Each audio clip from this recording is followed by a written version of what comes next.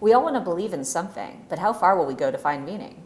From the executive producer of Friday Night Lights, Hulu's new original drama series, The Path, takes audiences inside the mysterious world of a controversial cult-like movement. Starring Aaron Paul, Michelle Monaghan, and Hugh Dancy, and hailed by The Hollywood Reporter as impressive and riveting, The Path takes an in-depth look at the gravitational pull of belief and what it means to choose between the life we live and the life we want. The Path, now streaming, new episodes Wednesdays, only on Hulu.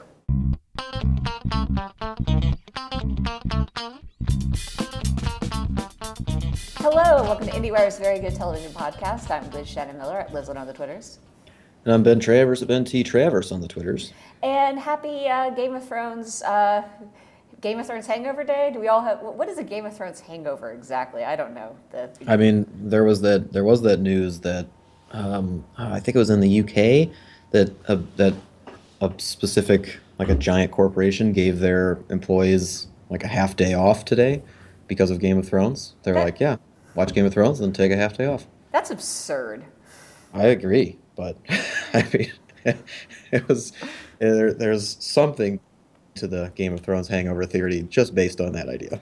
Yeah, I mean, when we talk about Game of Thrones, gentle listener, you will of course remember that one of us really is on board with the show in all of its forms, even at its darkest moments, and one of us is for some reason not really into it. I don't know what it is. It's really sad. It's like sad, pointless.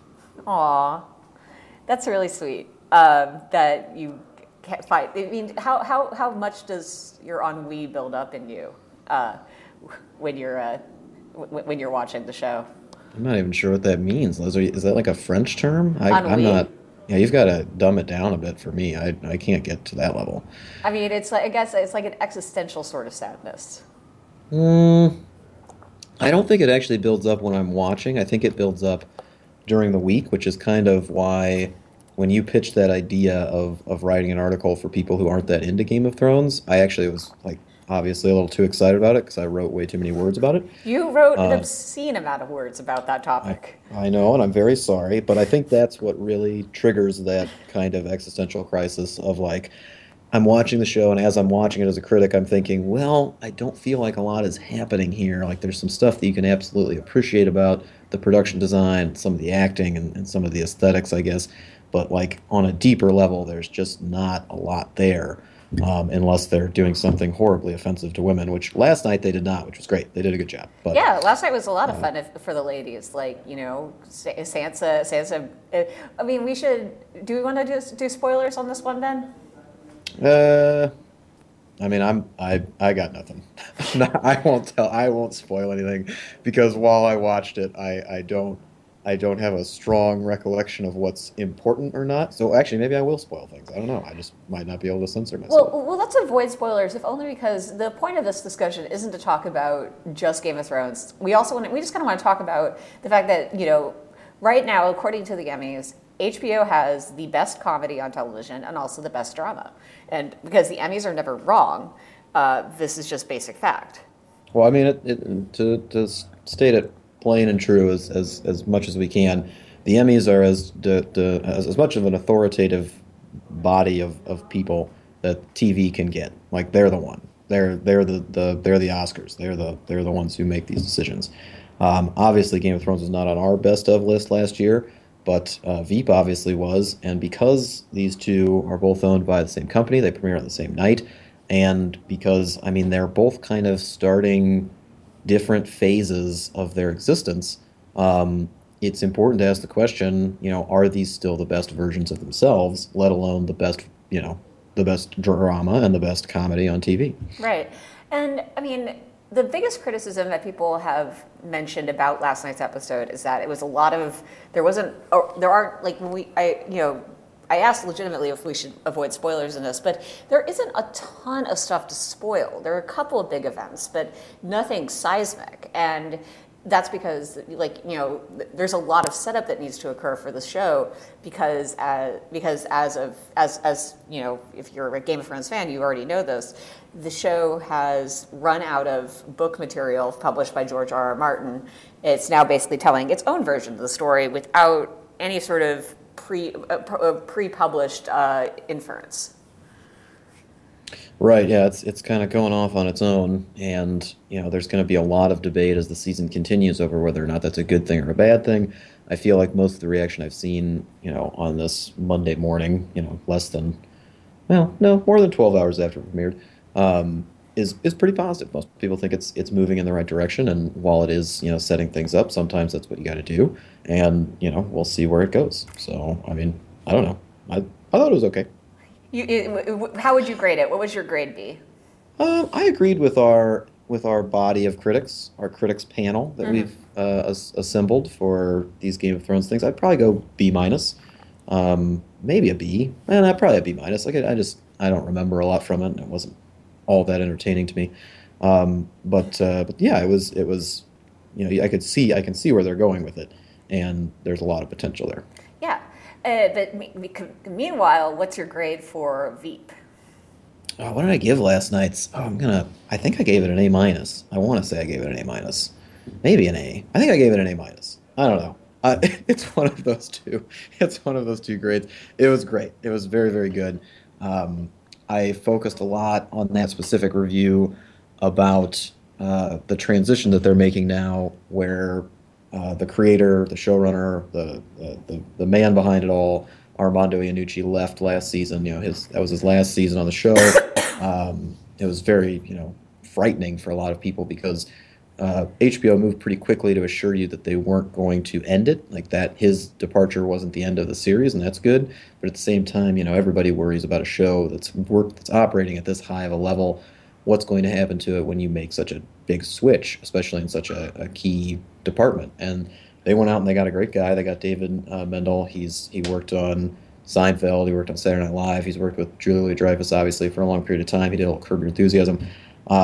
He's very bright. He knows exactly what he's doing with these pieces. I've seen the first 3 episodes or 4 episodes already, and he continues on with this kind of streak. There's no significant bumps in the road so far. And that's just such a relief, especially after last night's episode, which, as a standalone episode, worked really, really well. Did you get a chance to watch that, Liz? Yes, I did. I think it was last week though, so my memory's a little foggy on it. But yeah, I mean, it was like if I did not know that it was a different showrunner, I would not have noticed, honestly. Right. Like I think that was one of the things that I said for, like if you were just a casual fan tuning in for the new season, I don't think you would have noticed a difference. yeah, I think that's great. What was I going to say? Yeah, I think the thing I really liked about Dave Mandel was that as soon as it was announced that he was taking over the show, he was the first person to tweet that he was going to ruin it, which is kind of self-deprecating humor that you want to see from the showrunner of Veep. So right from the beginning, he set himself up for greatness. Yeah, and he really, I mean, it seems like he's doing a great job paying attention to the details of what's going on as well. There were a couple of very specific lines of dialogue. There are a couple of very specific just the means in which they kind of go for the laugh and then they add on another laugh at the end of it that makes you kind of just double take. That worked really, really well. And honestly, one of my favorite things about it was how he introduced the season. Like he starts with this, big thing going on where where Selena's addressing the nation and she's trying to calm people but also reassure them that she's their president. And then like one by one you get a little introduction of each person, like each cast member, and they all get their little moment to step in before they're all together again. And it's really nice. It's a nice way to kick off the season, but then when you look at it from a different framework of, okay, this is kicking off a new era. This is post Armando, and we don't know how long this is going to go for, but everybody involved seems to want to make it go on for a little bit of time, like keep it, for the foreseeable future at least. So what's this phase going to look like? And it's off to a great start. That's great. Yeah, I mean, yeah, there was some stuff I'm recalling now from the episode that I really did enjoy. And most importantly, it reminds me a little bit of the game Exquisite Corpse, where you start a story and then you pass it to your friend, and that person takes what you've written and continues the story from their perspective. Whenever you play that game, it always feels like there's a moment where your friend, the person before you in the chain may have left you like some huge bombshell, but it bores you, so you're just like, I don't want to deal with that. I'm just gonna, and they, took care of that thing, and then you start telling the story you want to tell, and that's what happened in this instance. The drama over whether or not Selena is actually going to stay president seems like it's being set up to run the entire season, as opposed to just like getting quickly resolved in the first episode and then moving on to Veep style hilarity. Yeah, and I was reading an interview just this morning with the showrunner, the new showrunner, and he was talking about how that was kind of I can't remember his exact phrasing, but kind of like a trap that he had to work his way out of. Like Armando left this big, crazy cliffhanger at the end of season 4, and then he literally just was gone. Like, he just left, and this now, David has to step in and figure out how to do this.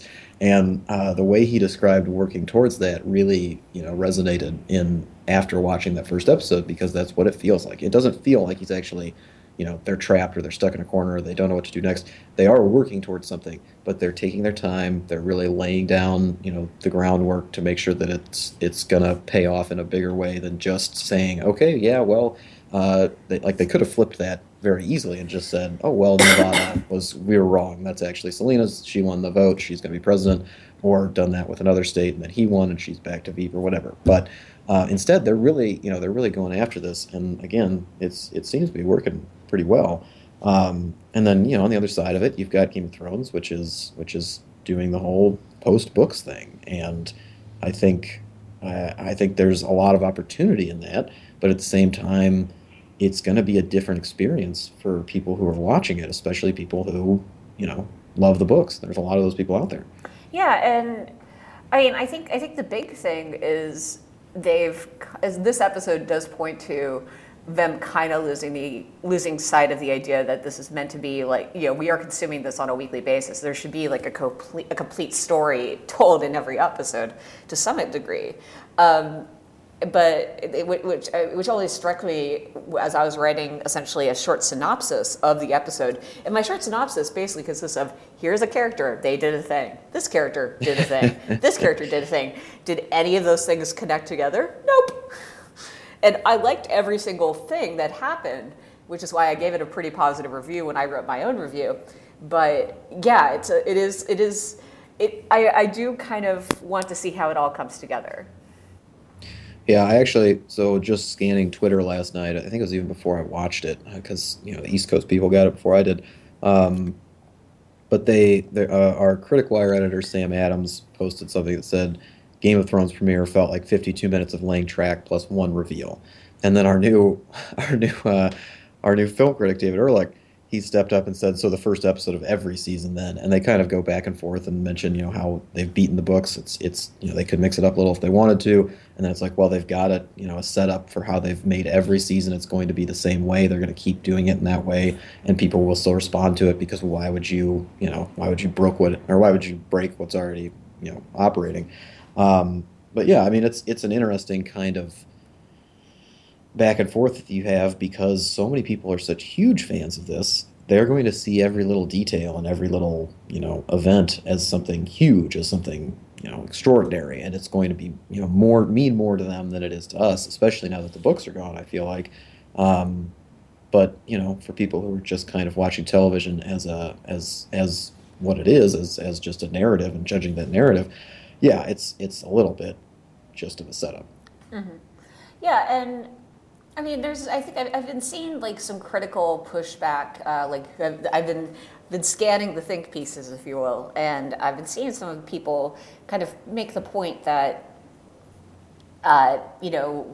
episodic storytelling isn't necessarily a bad thing. Like, just TV shows, seasons of TV shows should not necessarily be novels, and there should be like distinct plot lines. You should be able to point to things and be like, this is the episode where this happens.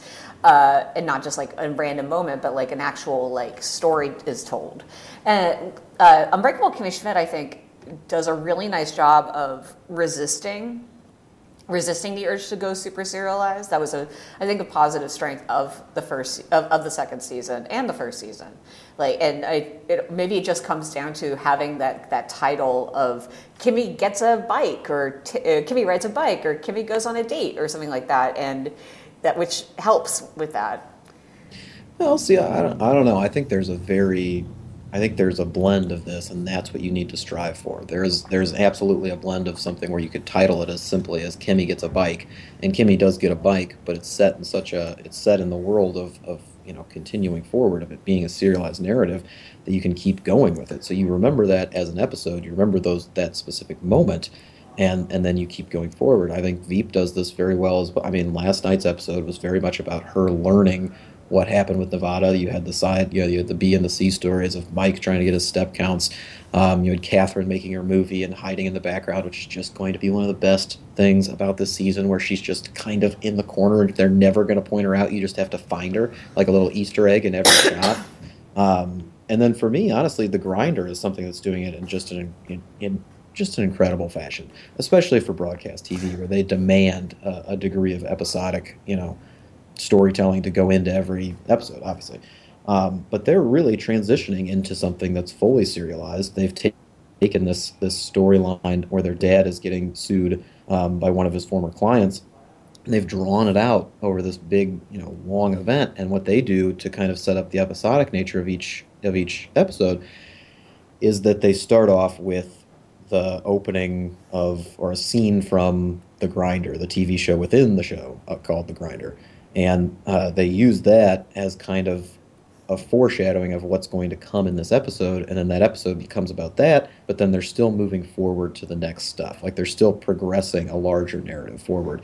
And I feel like what Game of Thrones last night lacked was that episodic nature that you're talking about. It was just working on pushing things forward for the serialized aspect, saying, yeah, okay, maybe it wasn't that exciting of an episode, but you're going to come back, so what's it matter? Well, and I think it speaks to, when you construct these shows, there are tools that you have in place to help you focus and help you find your energy. And like what you're talking about with the Grinder cold opens, that's a really great example. Kimmy's episode titles, I think, also focus it to a degree. But yeah, Game of Thrones doesn't really have that engine. It kind of just... It's completely beyond procedural at this point. That's what we're talking about, essentially, is the same sort of structure that makes procedural so, tricky to create in an interesting fashion, but also, very comforting and very, very, very reliable sort of stories. Well, yeah, and I mean, this is how Game of Thrones has always been. I remember last year when we were making our list of best episodes, and we caught a lot of flack, I think, for having Hard Home at number 25 or whatever. I didn't even want to have it on there. Yeah, so that was one of those fights that many of our fights tend to revolve around our best of lists. But yeah, that one I had to fight for, because we had to have it on that list. No, we didn't, and this is again the exact same argument that I'd make. There is nothing in that episode other than the big action scene at the end. It's a great scene. The Battle of Hardhome, or whatever they want to officially call it, is fantastic. Like that, the fight choreography, the story design within that specific scene, where you've got the build up, and then you've got the surprise, and then the build up, and then the actual kind of fighting, and then he's got his personal battle, and they move forward. It's great. It's incredibly well done. But that's maybe 20 minutes of the episode. It's not an episode. It's not an hour. There's a lot of build up to that fight scene. It's not just the fight scene. You have to understand why it's a big deal and why it's important that they lose. No, but again, that build up isn't in the episode. That build up's been going on for the first 3 or 4 years of the show. It's been happening forever. And then, you're finally getting into that instance. So it is very exciting. But even as the fight scene's construction, what makes the scene so great is that it's a surprise. They're getting ready to leave. They're thinking about, floating away on their boats, and just everybody's kind of casually getting in, and they're helping the old people get onto the boats. And then all of a sudden it's well, you don't have time anymore. You're screwed. And that's great. That works out really, really well. But as an episode of television, as a whole hour, it doesn't hold up. As for best scenes, yes, absolutely. It's one of the best scenes of last year. It's one of the best scenes in a very long time. Probably the best action sequence, ever filmed for television. It's incredible. It's really, really well done. But as an episode, I'm gonna strike it one. That is easily the nicest thing I've ever heard you say about Game of Thrones. No, I do like action, Liz. I'm a big action guy. Of course. All action, no talk. If they get Stallone in the Game of Thrones episode, I'm gonna probably give it a pretty good review. Who would Sylvester Stallone play in Game of Thrones? How would I know, Liz? I don't know what he'd be fit for in that show. I would like to imagine nothing because I don't want him to be tarnished by something like that. But he would make a great, if they hired him on as a director, he'd make a great episode. I'm going to be hung. But no, he has to be in it if he's going to direct an episode. I think that would probably be true, yeah. You're the one who knows what Stallone's strengths and weaknesses. You're the one who's written all the think pieces about him. What would Stallone's ideal? What storyline would he be in? Like, do you think would he be like on the wall? I think it would be easy to cast Stallone as somebody who was like the strong silent type, like maybe a leader of some sorts that they stumble across and need his help, and then he turns out to be this great warrior of old, and you get to see him have like one big fight, and he does great or whatever. But I think it would be better, honestly, to cast him as somebody like a peasant who they just kind of stumble across, and then they discover this great backstory behind him because he's really good at playing, the comeback, the surprise, the reluctant hero almost, like Rambo meets Rocky. They could do a lot of good things with Stallone. He's got range, Liz. He's got range from here to Cancun. In Cambodia. I forget where they shot the new John Rambo. The new one? What? Well, yeah, like the one that was like 2011 or something. Oh no, that was or earlier. Oh, why am I forgetting? I'll think of it. Yeah. We can keep going, but I'll think of it. Yeah, but it was Burma. It was in Burma. It was in Burma. Okay, but important issues for our Game of Thrones podcast. How did we end up? We were talking about Game of Thrones and Veep. Somehow we end up having this long rant about who Sylvester Stallone should play in Game of Thrones. I think it's an interesting question now. Why do people listen to this podcast? Like, you guys need to write in and tell us what's going on, because this has gone off the rails. Oh, this is hardly the worst we've done. Oh, actually, by the way, I'll take this moment to shout out to Beryl, who was a Tribeca volunteer who told me on Twitter that she recognized me and was like, or recognize me and listen to the podcast. So hi, Beryl. See, we have people who listen to this podcast. Well, no, that's honestly that was one of my legitimate questions. I didn't even necessarily mean that our little diversion there was terrible. It was that it was unexpected. Like, what? Like, I don't know. Is that appealing to people? Or are they just sitting here going, how can I fast forward through this part so they get back to the things that I thought they were going to be talking about? But but that said, like, I feel like this is triggering something interesting in the idea that the idea of Sylvester Stallone being in an episode of Game of Thrones is hilarious, because the thing with Sylvester Stallone is he's a movie star, and this is not a cast full of movie stars, and it's always been very much like an ensemble-driven show where I don't know, it hasn't really seemed to create any stars out of it as well. Like, I forget the name of the actor who played Robb Stark, but beyond being in, the Prince Charming and Cinderella, like, I can't name anything he's done since leaving the show. Yeah, I mean, the Lannister actor, his first name is Nicholas. Nikolai Coster-Wagner, yeah. Yep, that guy. I mean, he was in that god-awful Gods of Egypt movie that came out, and I feel like he's been in a couple of indies as well, so like I'm sure they're getting some stuff. Honestly, Emilia Clarke has done well. She got the Terminator part. Oh, that's true. Emilia Clarke is she's always been kind of the breakout star of the show. Right. Yeah. But yeah, it's an interesting question to kind of expand upon too. It's like I don't feel like they need a movie star. Obviously, they're doing fine on their own. And a face like Stallone's would obviously kind of throw a wrench in things. I don't think it would necessarily fit that well. It would be a great surprise for this one reluctant viewer sitting right here watching every week for work.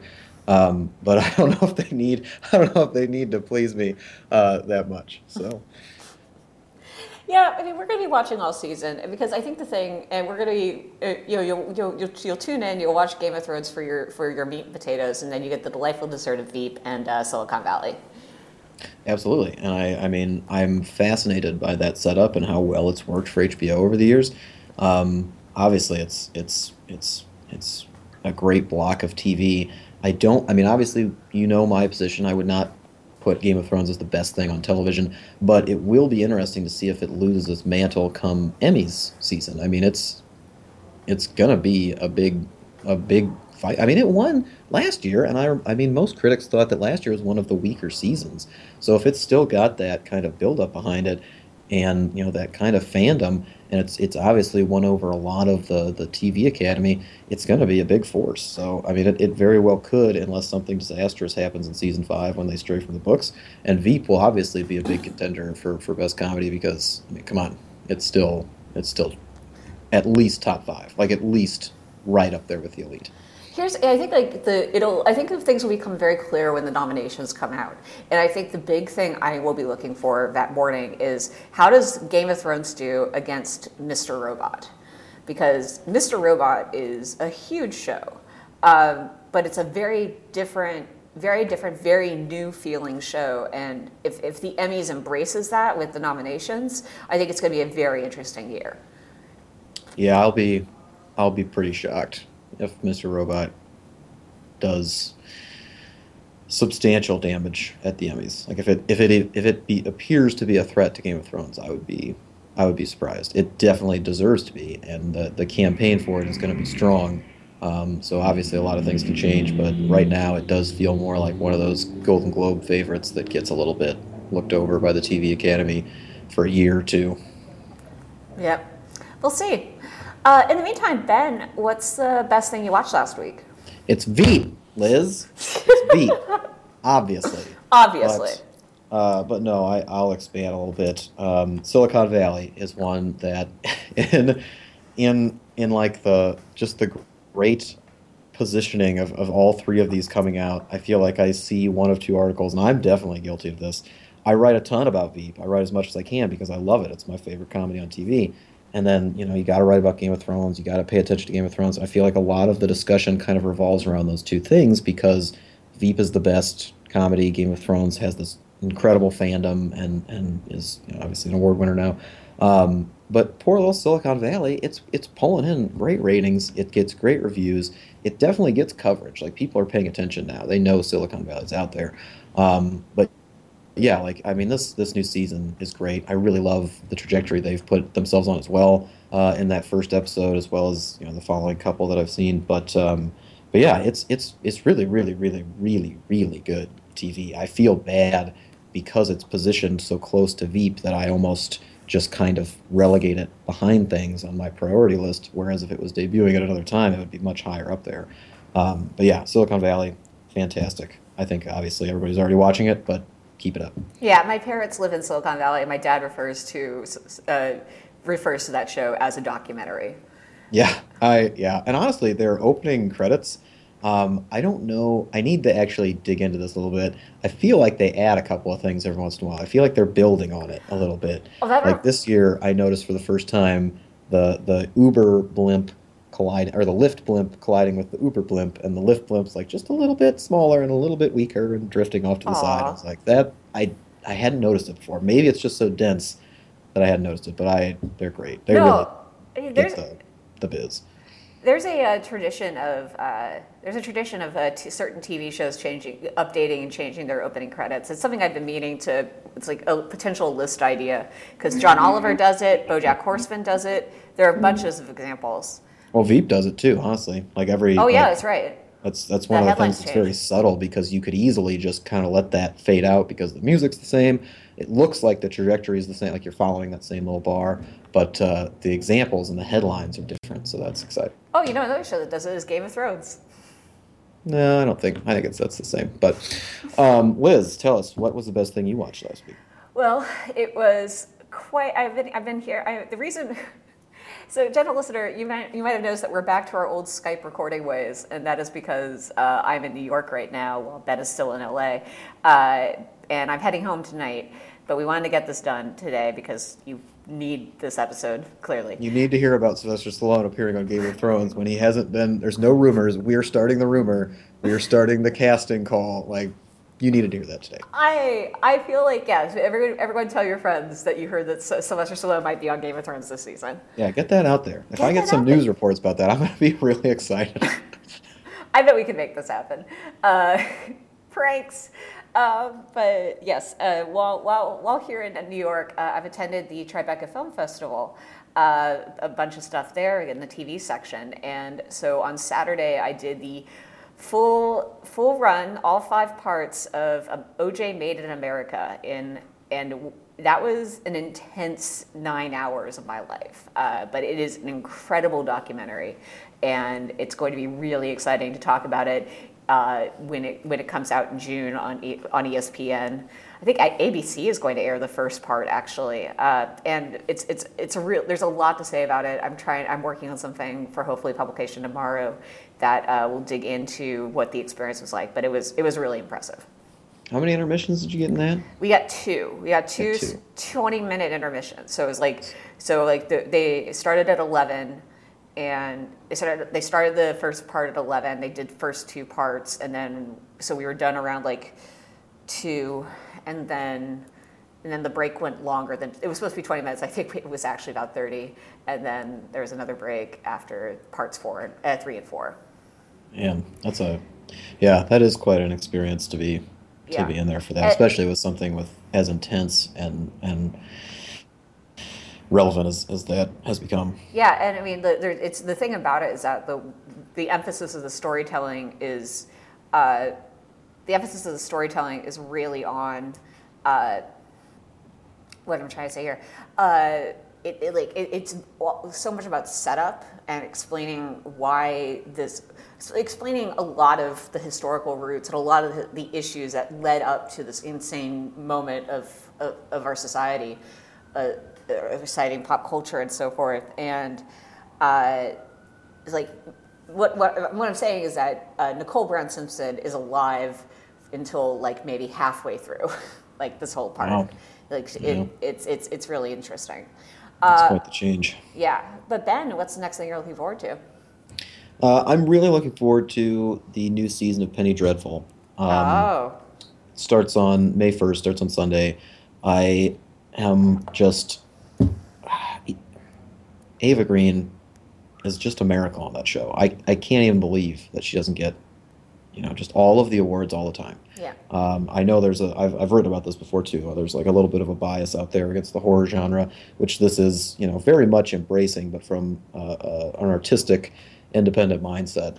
It's really creative and fun. But it's great. I mean, I need to catch up on season 2, so I'm really ready for season 3. But that's again just something that I'm really excited to do because revisiting that show when it comes up, it's a delight. It's really really beautifully made, and I know its creator John Logan, who's had a ton of success in the movies. This is his passion project. Like he's really really into it, and you can tell when you watch it. Like you can see the love for these characters and kind of the every little instance of it, whether it's the art direction, the literary references, how he incorporates new characters into the show, and how they bounce off each other. It's really well done. So I'm very much looking forward to that. But yeah, Liz, what about you? What's next for you? next for me, I will say I'm going to try to actually watch Penny Dreadful. It's a show it's always been at the bottom of my pile, but I need to move it up because you love it, and I don't trust you because you are a human monster. Yeah. But I did get the hard sell on it from an old college friend who I do trust yesterday, and so I need to really sit down with that one at some point. Yeah, it's got references. You check around. Yeah. You'll see. Yeah, it's legit. But the next thing I'm looking forward to is we've received screeners for Maria Bamford's new Netflix Yeah. comedy, Lady Dynamite. And this one is really intriguing because it's basically about it's a very personal story from Maria Bamford. It's basically her story of kind of dealing with depression and mental illness, and it could be really great. It could go off the rails entirely. Mitch Hurwitz is involved, and he's a great producer. And there's some other great behind-the-scenes talent as well that I'm blanking on the names of. But anyways, Lady Dynamite's coming to Netflix in May, And so getting a jump on that is important. And also, I really think it could be good. Yeah, they actually aired the first episode at a recent Netflix event for comedy Mm. that our own Steve Green went to, and I mean, he said it was a very, very unique show. Like it was very much its own beast. You could feel the emphasis of Arrested Development kind of around it, of Mitch Hurwitz to be Mm. specific. But yeah, I mean, it'll be exciting to kind of see how that one plays out. Yeah, that's right. I'd forgotten they did that. But unique is definitely what one word that I think will be used a lot for that one. Yeah, yeah. And you can read all about stuff like that on IndieWire.com, where you can also find reviews, interviews, features with people you like, and then hopefully no one you hate, except for Ben, who we Yeah, hate. just me. Just Just a lot you. of you can send me all your hate. It's fine. I'm used to it. Liz gives it to me every day, so I've built up a tolerance. But no, if you want to hear nothing but love and give nothing but love back, make sure you listen to Screen Talk with our own Eric Cohn and Ann Thompson. Terrific film stuff going around right now. We're really getting close to Cannes. There's Tribeca obviously going on right now, which has had a lot of interesting movies debut. That I'm very curious to hear some more about that Eddie Murphy movie that just debuted, as well as a lot of TV coverage, which Liz is on top of at IndieWire. And really quickly, before I forget again, I do want to reemphasize that we are doing a very special project this Game of Thrones season, in which we have these four great critics with very different backgrounds coming in to provide all these different opinions and voices and reactions to each episode. And it's not super long. They're going to give you the meat of their argument pretty quickly. You can kind of parse through as you go throughout the season, but it's really exciting stuff. It's really I'm very glad about how it's coming together. So make sure you check out IndieWire.com on Sunday nights for that. Yeah, I was very happy that when we did a little questionnaire with all of them like last Friday, and it was kind of like the first test of how this was going to work, and I was a little nervous that everyone would say they had the same favorite character, and nobody had the same answers to any of the questions. They all had different perspectives, and I was so grateful for that. Yeah, So they're a great group of critics, and so it's very exciting to have them on board. Absolutely. And you can find Ben on Twitter at Ben T. Travers if you care to do such a thing. And if you want to find Liz on Twitter, which obviously you do if you haven't yet, she's at Lizlet, and that's with an I and an E. That's correct. We'll be back next week. And in the meantime, you guys, keep watching television.